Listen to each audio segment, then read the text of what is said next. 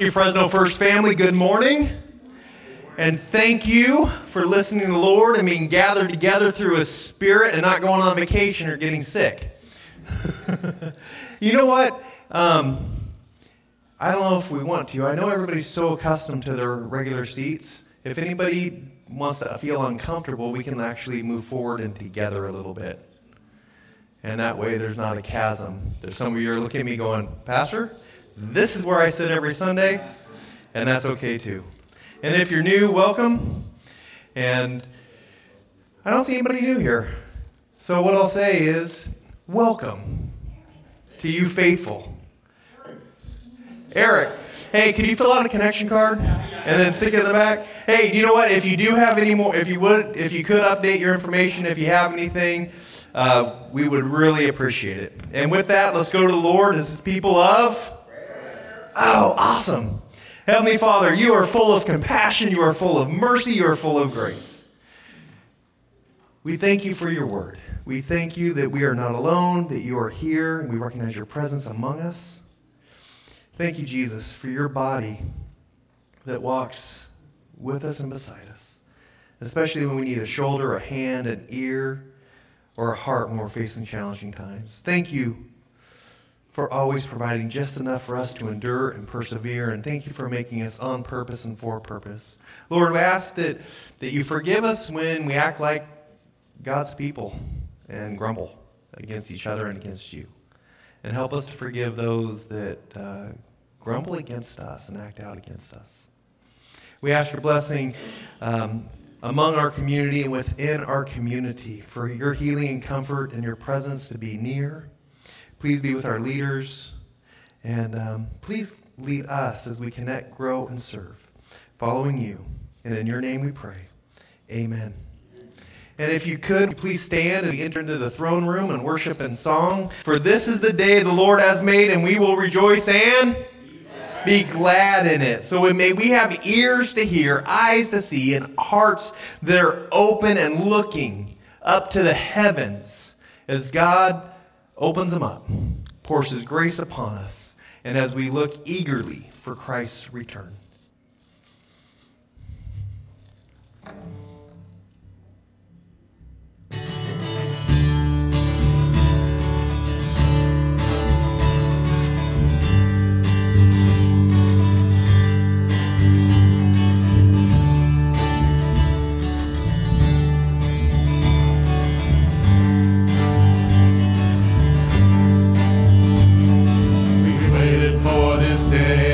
We've gathered in your name, calling out to you. Your glory like a fire, awakening desire, will burn our hearts with truth. You're the reason we're here. You're the reason we're singing. Open up the heavens. We want to see you. Open up the floodgates. A mighty river flowing from your heart, filling every part of our brain.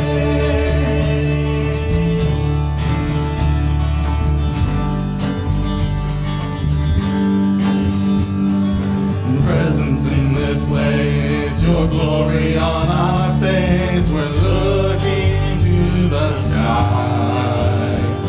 Descending like a cloud, you're standing with us now, Lord, unveil our eyes. You're the reason we're here. You're the reason we're singing.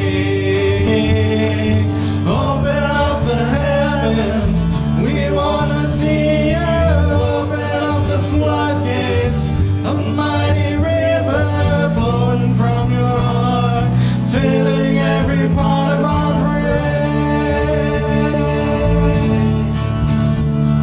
Open up the heavens, we want to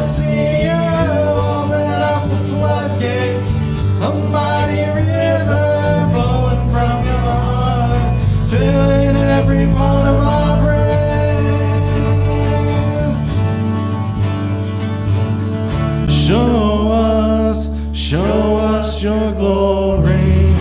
Show us your power. Show us your glory, Lord.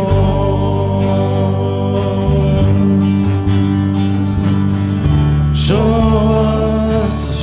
us your glory. Show us your power. Show us your glory, Lord. Open up the heavens, we want to see you. Open up the floodgates, a mighty river flowing from your heart, filling every part of our praise. Open up the heavens, we want to see you. Open up the floodgates, a mighty river flowing from your heart, filling every part of our praise.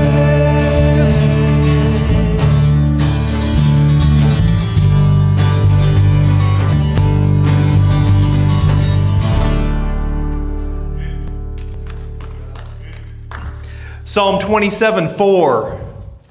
One thing I ask of the Lord, and this is what I seek, that I may dwell in the house of the Lord all the days of my life, and gaze upon the beauty of the Lord, and seek him in his temple. That's my favorite psalm, and there's something so powerful about that our hearts would yearn and seek, that we would dwell, abide, tent in the presence of God and gaze upon his beauty. May we begin now and let his beauty and glory transform us each and every moment as we worship.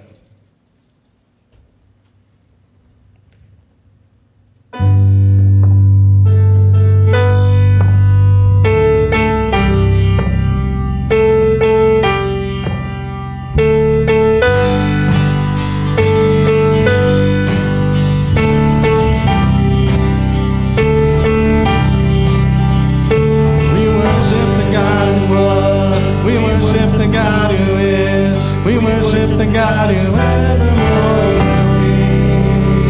He opened the prison doors, he parted the raging sea. My God, he holds the victory. There's joy in the house of the Lord. There's joy in the house of the Lord today. And we won't be quiet, we shout your praise. There's joy in the house of the Lord. Our God is surely in this place. We won't be quiet, we shout your praise.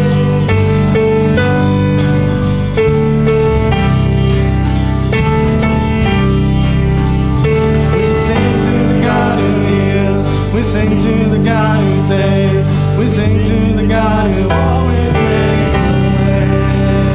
'Cause he hung up on that cross, he rose up from the grave. My God, still rolling stones away. There's joy in the house of the Lord. There's joy in the house of the Lord today. And we won't be quiet, we shout your praise. There's joy in the house of the Lord. Our God is surely in this place. We won't be quiet, we shout your praise.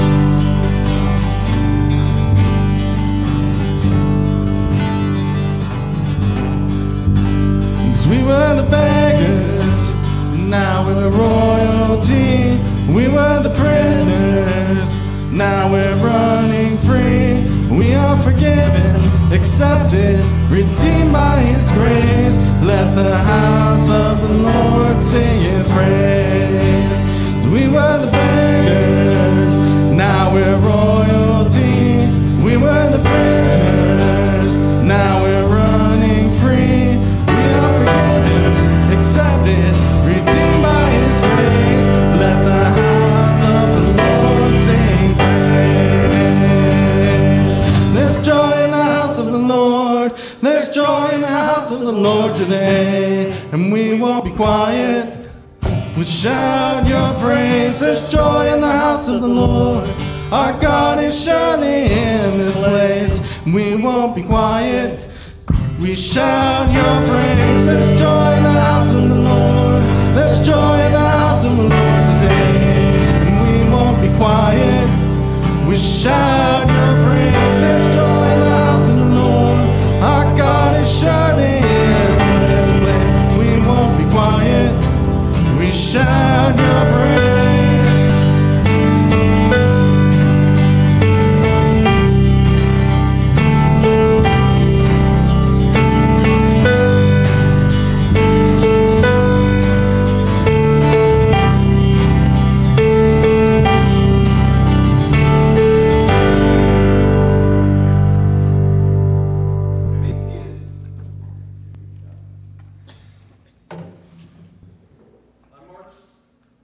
11th of this year, the Pajaro community in California was completely evacuated due to a breach in the levee.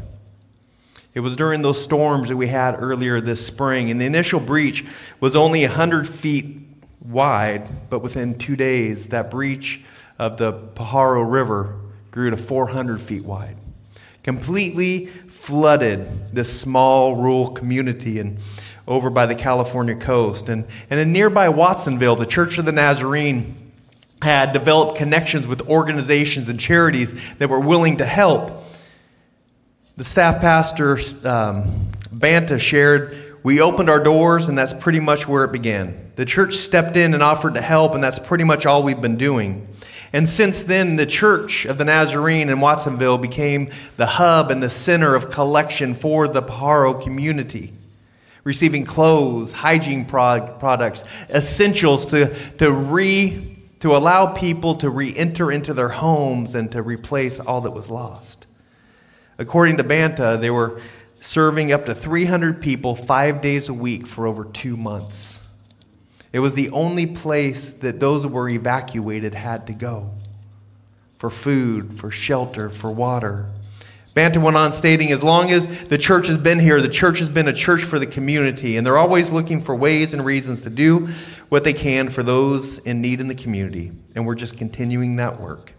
And even as the water subsided and the residents went back to their homes, the church was looking for new ways to develop community relations and to meet the needs of the community, both to be Christ-like and also to set as an example. And so this morning we're praying for the Church of the Nazarene in Watsonville, as well as the Pajaro community.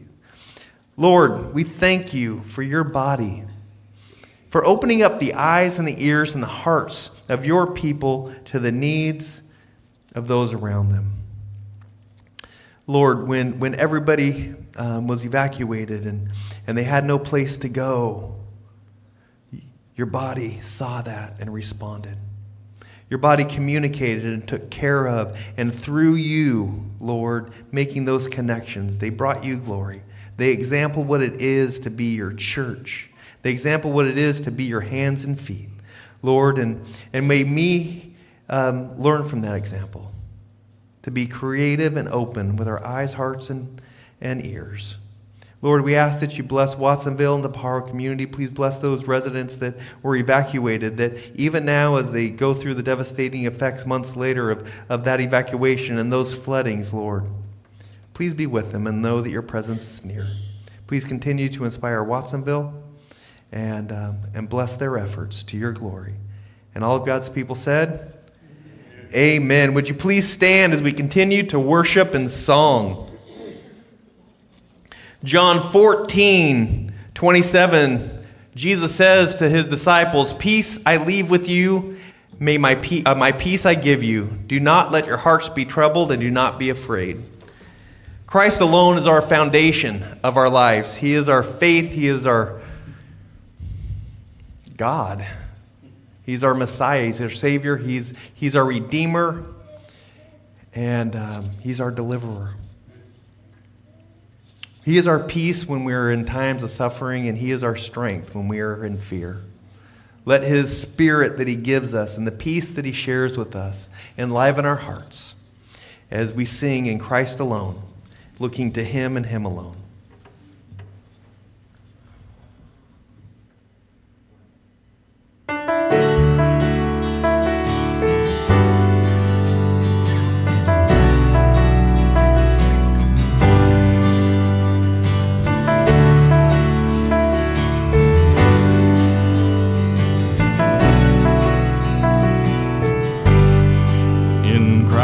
alone my hope is found. He is my light, my strength, my song. This cornerstone, this solid ground, firm through the fiercest drought and storm. What heights of love, what depths of peace, when fears are still, when striving cease. My comforter, my all in all, here in the love of Christ I stand.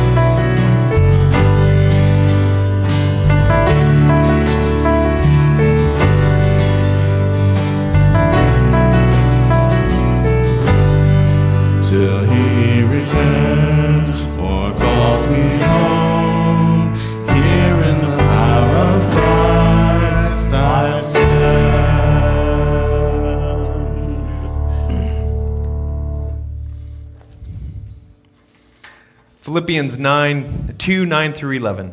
God exalted him, that's Jesus, to the highest place and gave him the name above every name, that at the name of Jesus every knee shall bow in heaven, on the earth, under the earth, and every tongue confess that Jesus Christ is Lord, to the glory of God the Father.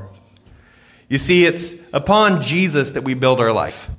When we're going through seasons of difficulty, seasons of victory, seasons of life, we build it upon the foundation of Christ. And when we do so, we know that whatever we're facing is under his authority, is under his lordship, that needs to confess him as Lord and needs to bow to him. And in that, we find strength, we find perseverance, and we find endurance. And it increases our faith. It reminds us that everything we do is worthy of worshiping of God. The conversations we have what we do at home, what we do at work, what we do in play, everything is worthy. Everything needs to be worthy of the authority and name of Jesus.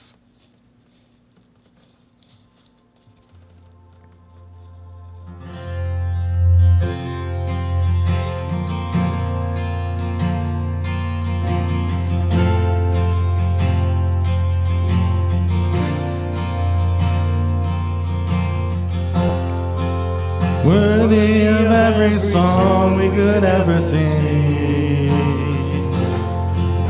worthy of all the praise we could ever bring, worthy of every breath we could ever breathe. We live for you.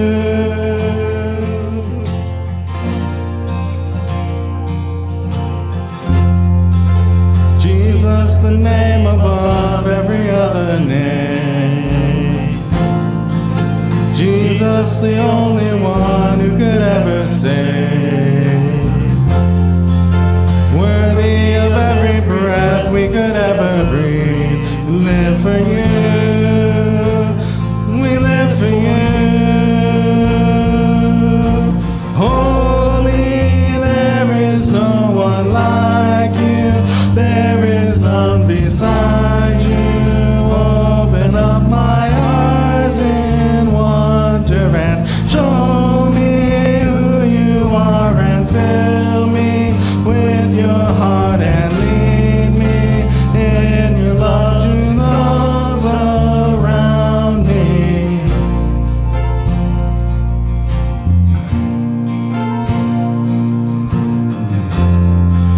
Worthy of every song we could ever sing, worthy of all the praise we could ever bring, worthy of every breath we could ever breathe. We live for you.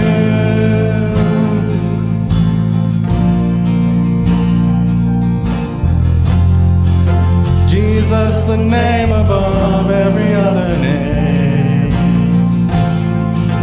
Jesus, the only one who could ever save. Worthy of every breath we could ever breathe. We live for you. We live for you. Holy, there is no one like you. There is none beside you. Open up my eyes in wonder and show me who you are, and fill me with your heart and lead me in your love to those around me. Holy, there is no one like you. There is none beside you. Open up my eyes in wonder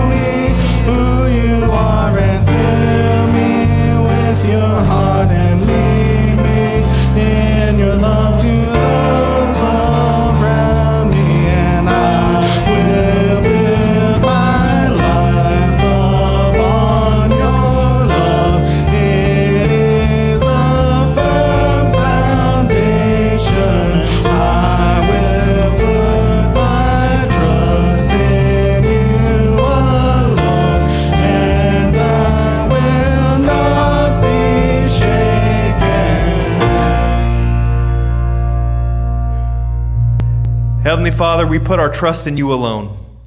We build our lives upon you alone. And in you, we will not be shaken. You may be seated. And Janelle, I invite you to come up. Joy is the absolute favorite word in our vocabulary. I love the word joy. I don't think I need that, do I? I'm pretty bad. It's proper. Okay. It's proper. Okay. So joy is my favorite word. It is. It's been that way my entire life. There's something about once you get God inside of you, the joy just bubbles up out of you. It can get you through the hardest things in your life. I've been through some really hard spots, been through some wonderful spots. But joy, you just have to reach down deep inside of you sometimes and grab that joy. So I love that song, There's Joy in the House of the Lord. And I want us to be a people of joyful giving. All right? So let's pray for offering. God, you're amazing. And we're so glad that only you can fill us with the joy that could just get us through so many things, as Pastor was just referring to. And God, I pray right now that you will bless the money and the tithe that we are about to give, Lord, the tithing of our time. And God, I just pray right now that you will just surround this church with your love. Help us to rejoice in all that we do for you and everything that you're going to do through us, God. And we praise you in your name. Amen.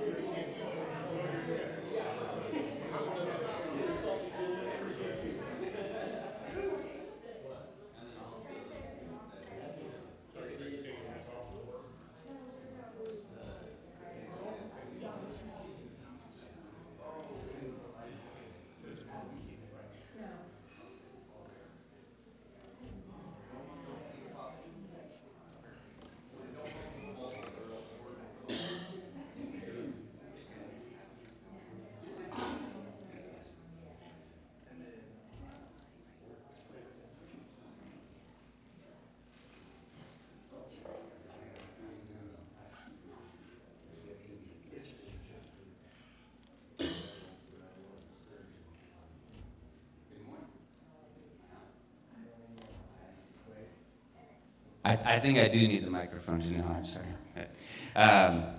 Good morning, everybody. Got a few announcements here. Pastor Steve, I'm going to go with yours first because it's my brain and forgetting. So the senior lunch is moved to this Tuesday at the Chico's at 11:30. Okay, got that right. Perfect. Now I can move on. We've got Basics Bible Study on Wednesday from 6 to 7. In person, online, I will say that I very much appreciate being able to join online. Pastor makes it really easy, and if you can make it in person, I always try it, but online is great too, so we've got that. And Family Life Group, Sunday mornings from 9:30 to 10:30. Don't forget about that. And then that's here at the church, and Pastor Chad's leading that. And then prayer meeting Tuesday morning from 9 to 10. That's both in person and online. And then last is going to be Hot Dogs and Hangout. That's going to be with Pastor Jason and Miss Shelley. That's going to be June the 25th from 5 to 7 at their house, grades 7 to 12, and bring swim trunks. The pool is pretty awesome. So, did I get it? I think you nailed it. All right. That's all I got. Thank you. And, I really want to encourage everybody. The mission of our church, Fresno First, is connect, grow, and serve. That we're a family community church for all generations. And that connecting, growing, and serving means that it ends up having a tertiary effect in all areas of our life. And small groups is a big part of that. So Wednesday night, I know we call it a Bible study, but it's really a small group. I just encourage everybody to just give it an opportunity to invest into that. And if you can't make it in, you can go online. If you have issue getting online, let me know, and I'll go to your house and help you. We'll walk through this. And then for Sunday morning, Pastor Chad's doing an amazing time of devotionals and Bible studies and family life group. And then also on our prayer time. Our prayer time is both in person here and also online. And you can phone in, you can video in, and you can be a part of this our prayer time is very powerful, and it goes from 9 to 10. And it's one of those things during the week that actually feeds my soul and helps me to maintain a good balance in life. Because we're going to the Lord together. It reminds us that we're not alone, that we go to God as His people and as His persons. And so with that, if you have your Bibles and apps, we're going to be in James chapter 5, 7 through 11 today as we begin to wind down. It's today, and we got one more. Next week we're going Father's Day, but the last Sunday of the month it's going to be the last one in James, and we're going to start a new series of, so let's finish well with our faith in action. And as you turn your Bibles to James chapter 5, verses 7 through 11, I want to share that, there was two farmers, and they were looking over the dry land and the fields without much hope. There had been a drought in the previous year, and their bank accounts had dried up just as much as the land in front of them. They looked to each other, they discussed it, and they found out by doing some research that the coming year was going to even be a worse drought. And there was really no known hope of rain to be coming. The farmers turned their faces to heaven. They prayed to God, and they did so with faith that God would bring rain. And the weeks passed, and the forecast didn't change. There was still no rain. And if you ask both farmers, they would both say they prayed by faith, and they trusted that God would hear their prayers and would bring the rain.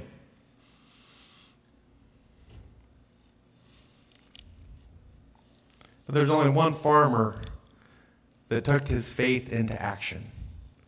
One of those farmers plowed his field. He sowed the seeds. He invested into an unknown future. In fact, a future that others said that were hopeless. And in time, God answered both of the farmers' prayers. God brought rain.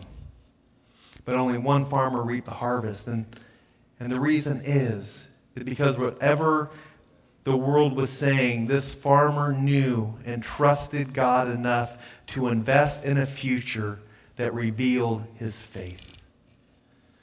He believed that he could go ahead and give the seeds in his hands over to the hands of God. and through prayer and trust that God would deliver and hand a harvest. You see, in difficult times, it can be a real challenge for us to faithfully sow our seeds into God's kingdom. And those seeds can be time, it can be talents, it can be gifts, it can be investments, it could be relationships. Sometimes we're so afraid of not having enough, and we want to hold on to our circumstances because we don't know what the future holds, or the future looks bleak, or we're just stuck. That we hold on to our circumstances, we hold on to our pain, we hold on to our resentment, we hold on to our fear, and we need to remember and maintain a relationship with God that is in constantly letting go. We don't have to hold on to those things. We let go. We let God. We pray, and we let our faith take action with our hands and our feet. We enter into an uninterrupted cycle of letting go, and we let go, and if we find ourselves picking up, we let go again. And we keep letting go until we stop picking it up. And see, while the world tells us that we need to hold back, that we need to self-preserve, that we need to think of ourselves first, God says, just let go and trust me. And that's tough. And that's what we're talking about today. So if you could please stand, we're going to be in James chapter 5, 7 through 11. Be patient then, brothers and sisters, until the Lord's coming. See how the farmer waits for the land to yield its valuable crop, patiently waiting for the autumn and spring rains. You too, be patient and stand firm, because the Lord's coming is near. Don't grumble against one another, brothers and sisters, or you will be judged. The judge is standing at the door. Brothers and sisters, as an example of patience in the face of suffering, take the prophets who spoke that in the name of the Lord. As you know, we count as blessed those who have persevered. You have heard Job's perseverance, and you have seen what the Lord finally brought about. The Lord is full of compassion and mercy. This has been the word of the Lord. And all of God's people said, thanks be to God. You may be seated. See, God's people are going to experience suffering. And our text this morning challenges us to endure and persevere in suffering. And it's important to note that the suffering and persevering in our passage this morning has purpose. You know, God doesn't allow suffering without grace, and it's by His grace that we persevere with purpose to produce a harvest of holiness. And James is writing, remember, to these persecuted Christians that are scattered around in the region and that made up his original congregation in Jerusalem. And also we remember that we don't take text out of context, and we don't take verses or a passage without the context in which it is in Scripture. And our passage today is bookended. It speaks against those that are persecuting the laborers and causing suffering, and it goes into praying by faith for healing and overcoming suffering. You see, James is encouraging the believers to persevere in times of suffering, to refocus their attention not on their present circumstances, but on Christ and Christ alone, who has promised to come back. And that's tough. And James begins this passage with some very hard truths and some not so great news. In verse 7 and 8, James says twice, be patient. Be patient. Be patient. The thing is, the people that James is writing to are at the end of their patience. They're at their wits' end. They have zero patience left. And I don't know about you, but when I get to my wits' end and somebody says, be patient, it's the last thing I want to hear. I've been patient. I've been suffering. Do something, God. But being patient isn't going to fix what I'm feeling inside. And Justin, could you turn the air on? Thank you. See, the thing is, when James is addressing the patience, he's he's directly referencing the passage prior. And we read in verse 4, look, speaking to the landowners, the wages you failed to pay the workers who mowed your fields are crying out against you. The cries of the harvesters have reached the ears of the Lord Almighty. See, the ones that James is calling to persevere with purpose, persevere with while suffering, are those workers and those harvesters that are facing insurmountable odds. Those that are being taken advantage of. Those that are marginalized, stripped of their financial security, humiliated, possible facing legal troubles, bringing tragedy upon their households and their homes, casting their future into a sense of unknown. And to them, James reinforces the importance of patience. And James also states, be patient and stand firm. And this is key. This is key because we don't understand it the way that James's first readers understood it. So let's go ahead and take some context back into this. James's readers were primarily Jewish believers, right? They knew the Old Testament. The New Testament wasn't written yet. So they spoke of scriptures, they spoke on the prophets. They're speaking of the Old Testament. And James right here says, stand firm. What they heard was an image of the Old Testament, of God's people, the nation of Israel. They're standing on the edge of the Red Sea. Pharaoh's army is coming headstrong right at them. It's a no-win situation. They're either going to die by drowning, they're going to die by the sword. There's no way out. And God speaks to Moses. Exodus 14:13. Moses answered the people, do not be afraid, stand firm, and you will see the deliverance the Lord will bring you today. That's what James is saying to these people that are suffering. Be patient and stand firm. Stand firm in your no-win situation. Stand firm in a situation that only God can deliver you from because you cannot save yourself right now. And the thing is, that's also not so great news, is it? There's no time frame when God's going to deliver them from their suffering. I know when I'm suffering, when I feel like I'm drowning, I want a stopwatch. Because I feel every single second. And when someone says, just hang in there, Jason, stand firm, God will take care of it. When? When's God going to take care of this? Because I've been praying, I've been waiting, I've been meditating, I'm being as patient as I possibly can through the Holy Spirit. Thank God for God. But it comes a time when I don't want to be patient. I want to be impatient. I don't want to stand firm. I want to throw a temper tantrum. Because life sometimes doesn't go my way. And it's not fair. And that's easier said than done. You know, imagine if you faced being laid off, the wages you were supposed to get paid were kept, the bills are due, the kids are sick, the bills are stacking up and you've got no savings. And then someone says, stand firm. Standing firm can sound pretty frightening in those type of situations. And this is exactly the type of situation James is addressing. And in this, James is stating that there's going to be times, or that the church is in this time between this planting of the field and then this harvest at the Lord's return, that they need to have the patience of a farmer and rely on the autumn rains and the spring rains to water the crop and to recognize that the harvest is coming.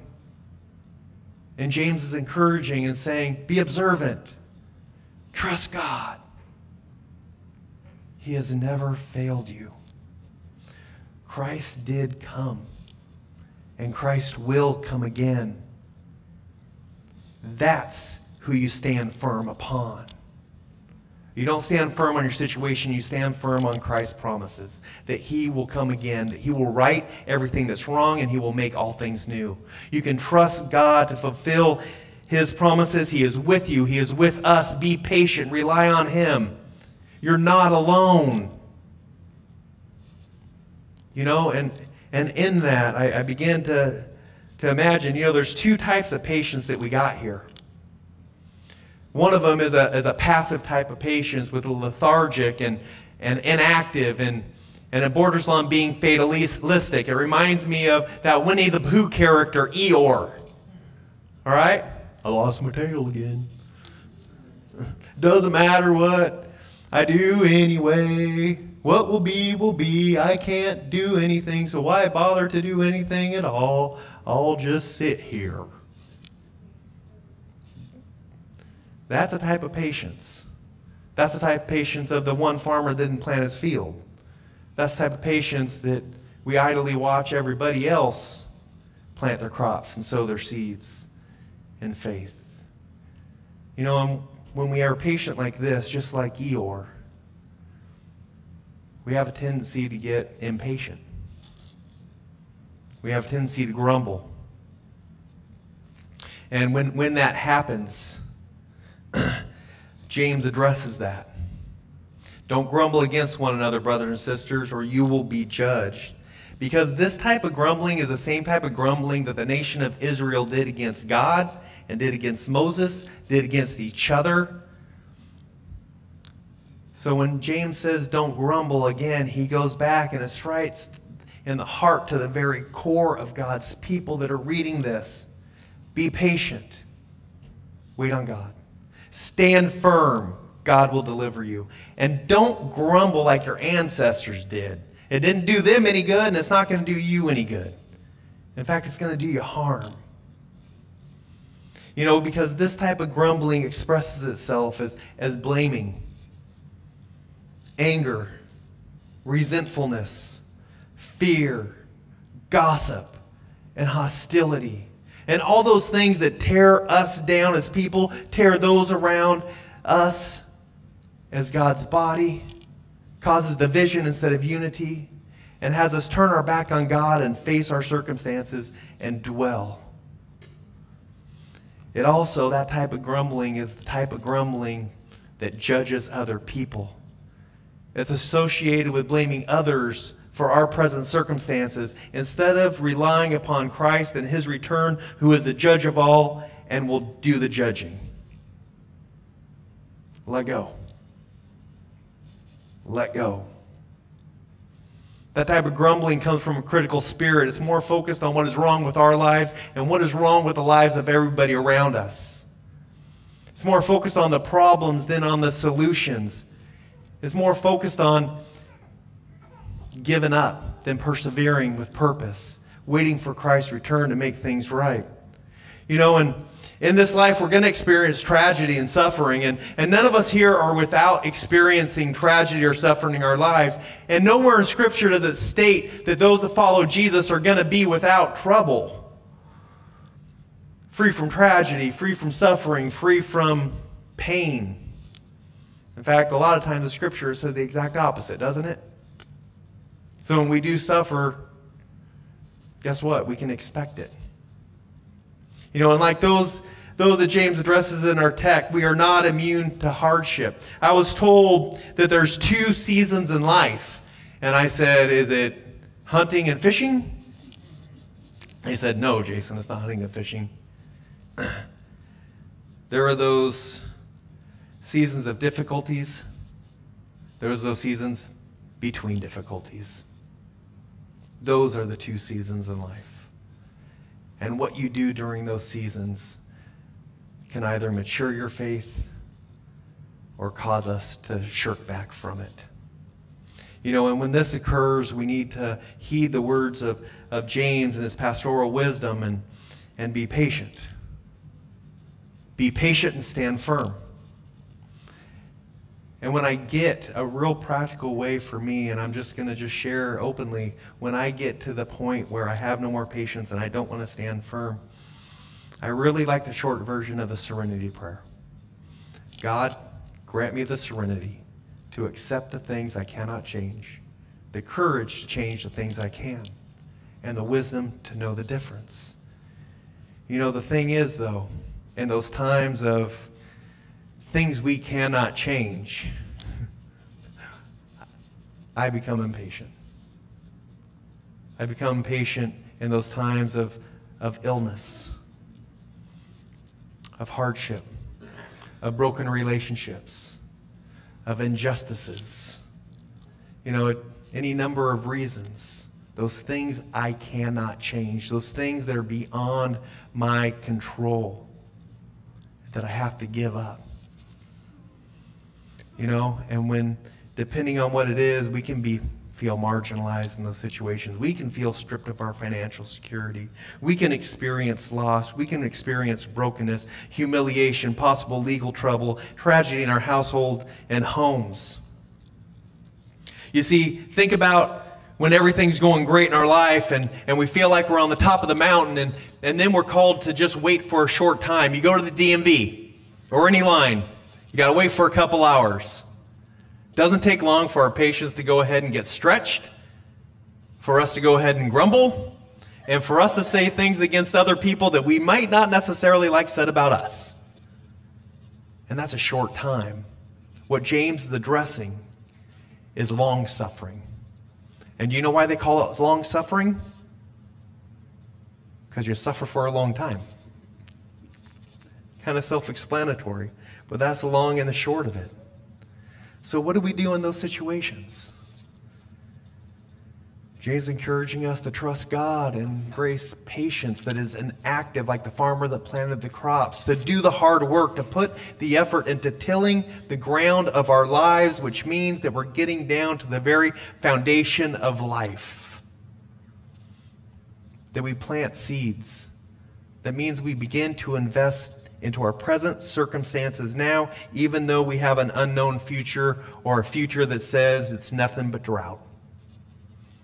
We cultivate the land, and that means we begin to address the parts in our life that need to be cultivated. They need to be turned over.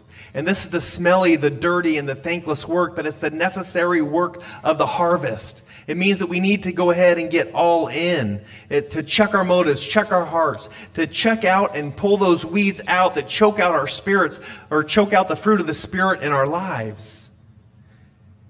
And when we're doing the weeding, it's done in those quiet moments. It's done in those still moments of being still and knowing that God is God and praying without ceasing and having His Word and knowing that we're not alone. You're not alone. And you're suffering. Because we're going to experience it. Winston Churchill has a pretty good saying that says, when you find yourself in hell, keep walking. Because that's what sometimes long-suffering feels like. You don't give up. You hold on to Christ. You look to God first, last, and always. And as we go, we don't face our suffering. We look at God who's coming back, who's going to restore all things, make all things new, wipe the tears from our eyes, heal our hearts, deliver us from our suffering, deliver us from our tragedy, and make us whole. And that's a promise from the Lord. That only can happen if we persevere. I belong to an organization that they have a saying. They go, just wait for the miracle. Wait for the promise to come true. Wait for the miracle. When we persevere with purpose, we're not just waiting on nothing. We're waiting for the miracle. We're waiting for the promise. We're waiting on God. And I think God deserves that. A little bit of waiting, a little bit of patience, and a little bit of standing firm in Him. You see, we are to stand firm in our belief that Christ will return and deliver us from the pains of this life. Stand firm that our present challenges is not the end, nor the sum of the total of everything that's wrong with our life. We are to stand firm that God is near and suffers with us, that Jesus knows the suffering that we've been through because He suffered as well. We stand firm that we don't suffer alone, that we do so together as a family of God, that we stand firm in the character of God, actively waiting, actively growing, actively maturing in our faith, and actively participating together as the body of Christ. You see, when Moses told the Israelites on the edge of the Red Sea to stand firm, they didn't do it as a bunch of individuals, they did it as God's people. They held on to God. They held on to each other. They didn't face their circumstances. They didn't face Pharaoh's army. They faced forward to the promise of God that He can and will deliver them. And it reminds me of 1 Corinthians 12:26. If one part suffers, all parts suffer with it. If one part is honored, all parts are glad. We cannot get away from each other, no matter how hard we try, if you belong to the body of Christ. You could go to Antarctica. Through the power of the Holy Spirit, we're still family. And you can't get away from God. You know, just bringing it really home, you know, in the last couple weeks, that those Bitwise layoffs. You know, I just want to say I've heard amazing things about the CEOs, that they invested into the Fresno County, they've invested into businesses, they've offered opportunities for small businesses, for growth, for education, for training, for the future stuff, and they made some very bad financial decisions. You know, I'm going to honestly say, and this is something I learned, that I would trust that they didn't stay up all night trying to figure out how they can make other people suffer. I think they stayed up all night trying to do the best they could. It just didn't work out. But it'd be hard to be laid off like that and not to cast blame, to not judge, to not grumble, to not be resentful, to not become angry at the situation. I think anybody who's in that situation become unnerved and unraveled. That is a fact and reality of life. The circumstances that James is speaking of is to be patient. Directly relates to this, to be patient, but also to be examples of patience. See, it's one thing to be patient, but it's also to be patient to get through something, but there's also the importance and understanding and the responsibility as a Christ follower to be patient as an example of patience. You see, to stand firm, to stand together, to not pull in and insulate, and that those that are suffering don't do alone, that we would allow ourselves to be embraced in our suffering by the local body. That we'd be open, honest, transparent, and say, I'm suffering right now and I need help. And when we do that, when we're patient in these circumstances and we example patient, we become a witness to believers that God will deliver.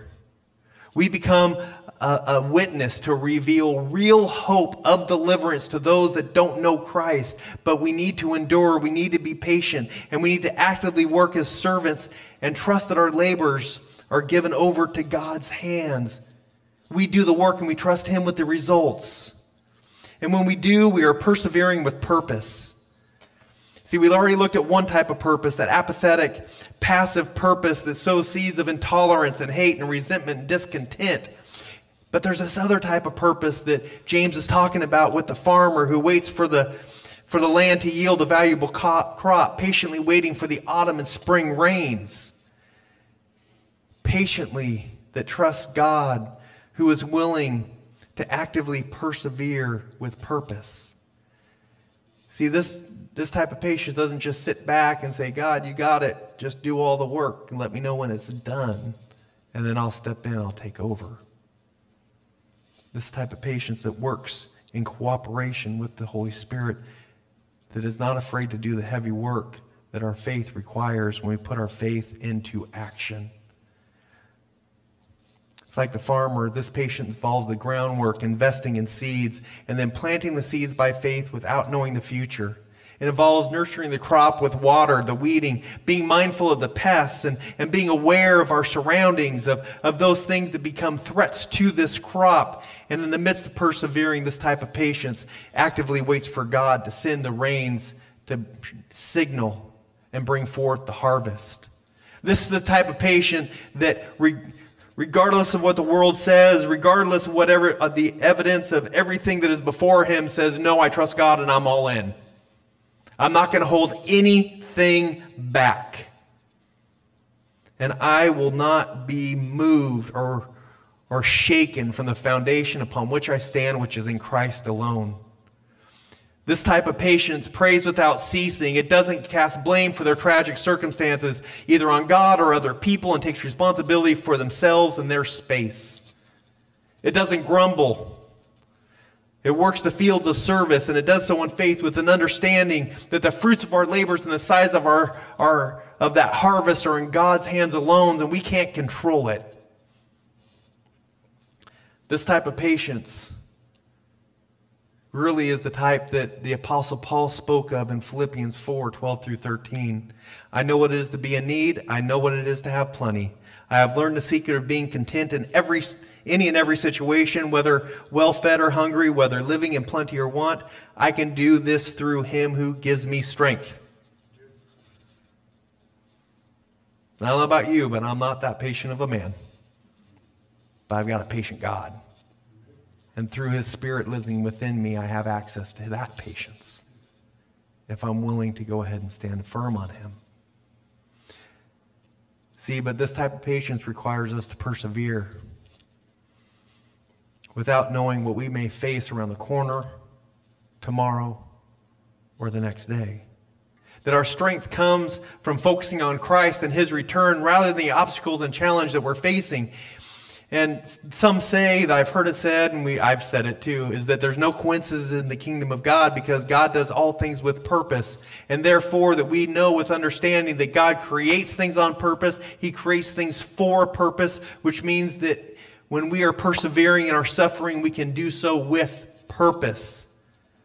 Persevering with purpose refines our character, it builds our faith, it matures our walk with Christ and with others, it reinforces unity. And it allows us to invest in others and open ourselves up to be invested into by others. And in this entire passage points squarely and directly upon the promise of God in Christ's return. Even though we're suffering now, it's not the end. And we can know because God is not done. Our suffering is not the end of the story. It's not the end of the book. God has another chapter for those that put their faith in him at Christ's return, that we will know the fullness of life and life in the wholeness, and we will be in the presence of God. There's more to the story. Who was it that said the other part of the story? The commentator? And this is the rest of the story. And that's the rest of the story. And even with the farmer, who's an amazing example of patience, there's a greater example of patience. And that is God himself. We are to be patient because God is patient. 2 Peter 3:9, the Lord is not slow in keeping his promise, as some understand slowness. Instead, he is patient with you, not wanting any to perish, but want everyone to come to repentance. And why do we patiently endure suffering? Why persevere with purpose? Why do we stand firm for God to deliver us as he delivered his people?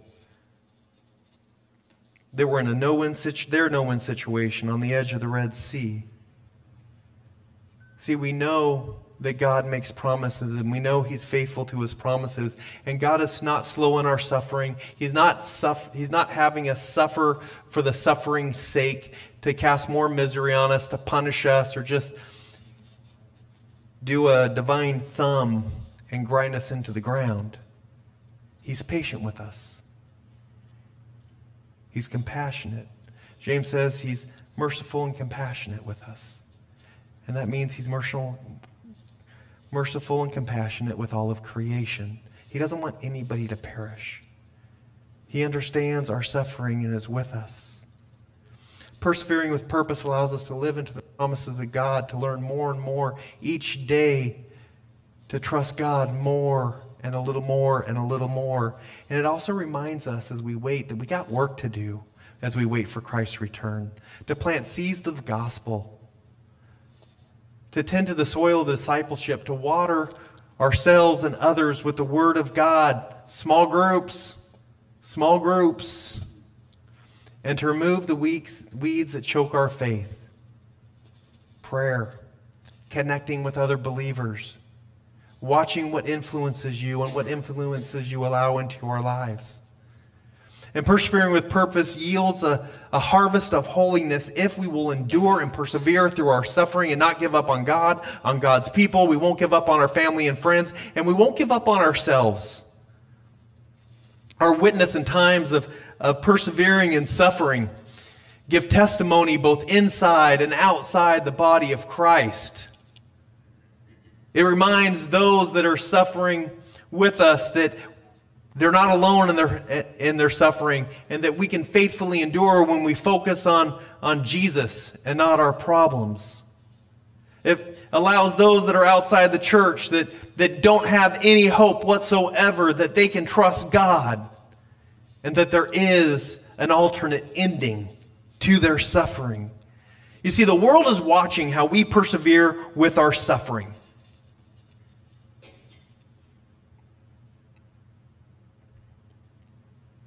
Think about it.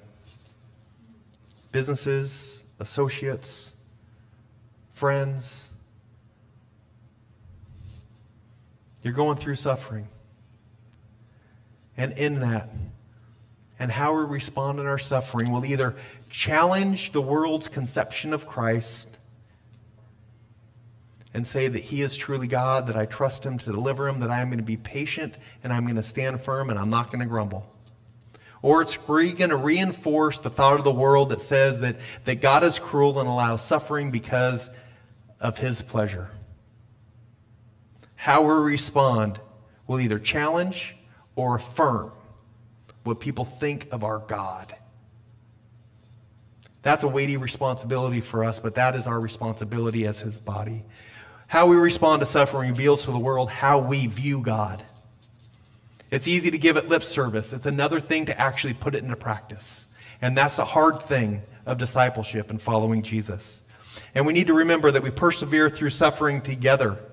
I once read that patience is a virtue in times of ease and a lifesaver in times of suffering.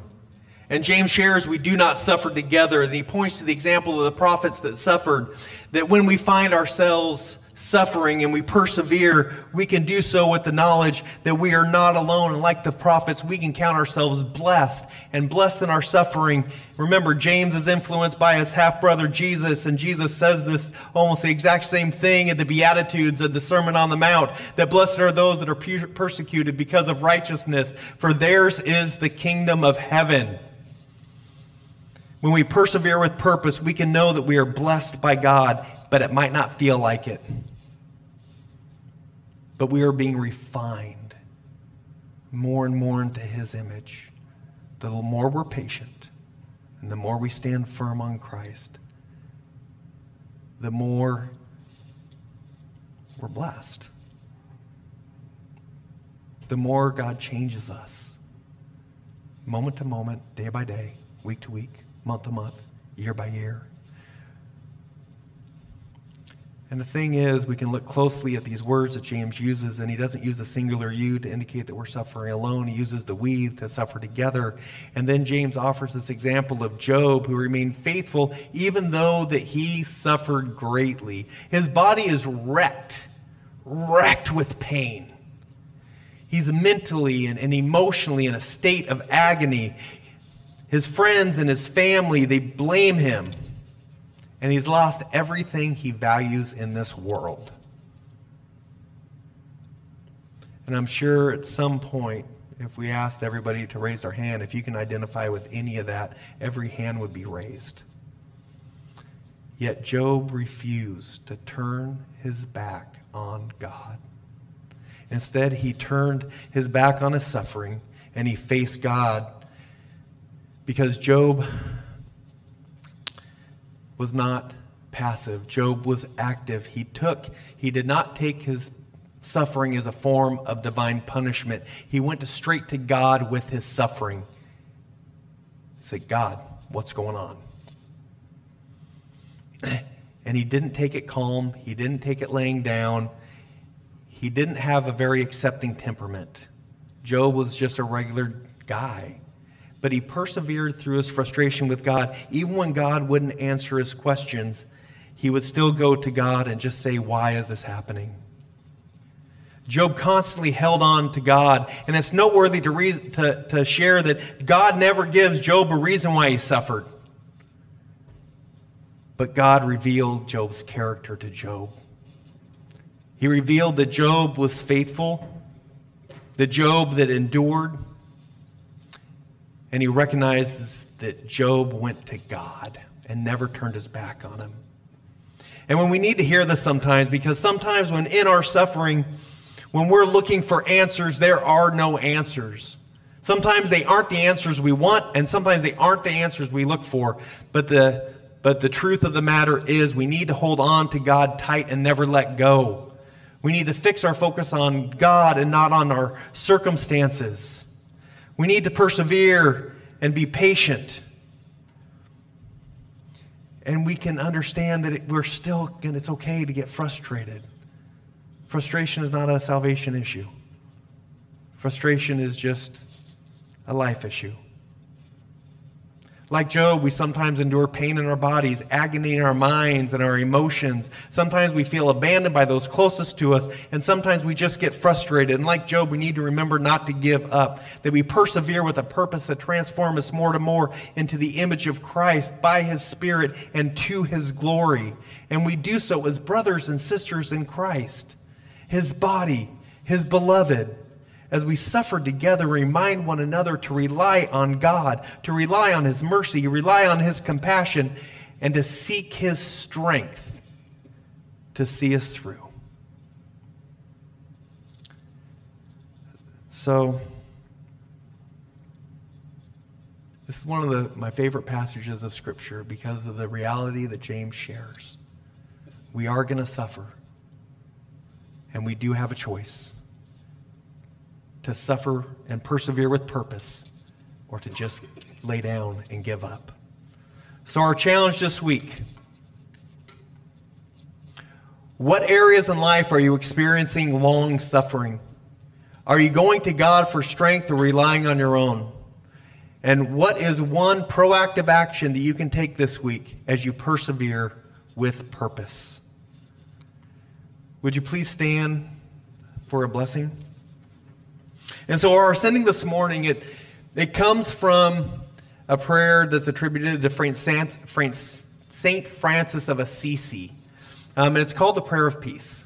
And it's a prayer for those that are actively suffering and persevering with purpose, that it refocuses our minds not on our circumstances, but onto God and the sufferings of others, because we don't do it alone, and we need to remember that others don't suffer alone as well.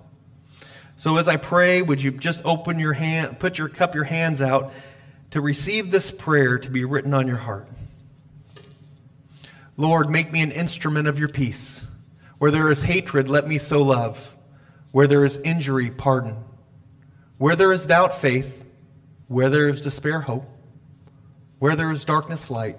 Where there is sadness, joy. O divine Master, grant that I may not so much seek to be consoled as to console, to be understood as to understand, to love, to be loved as to love. For it is in giving that we receive. It is in pardoning that we are pardoned. It is in dying that we are born to eternal life.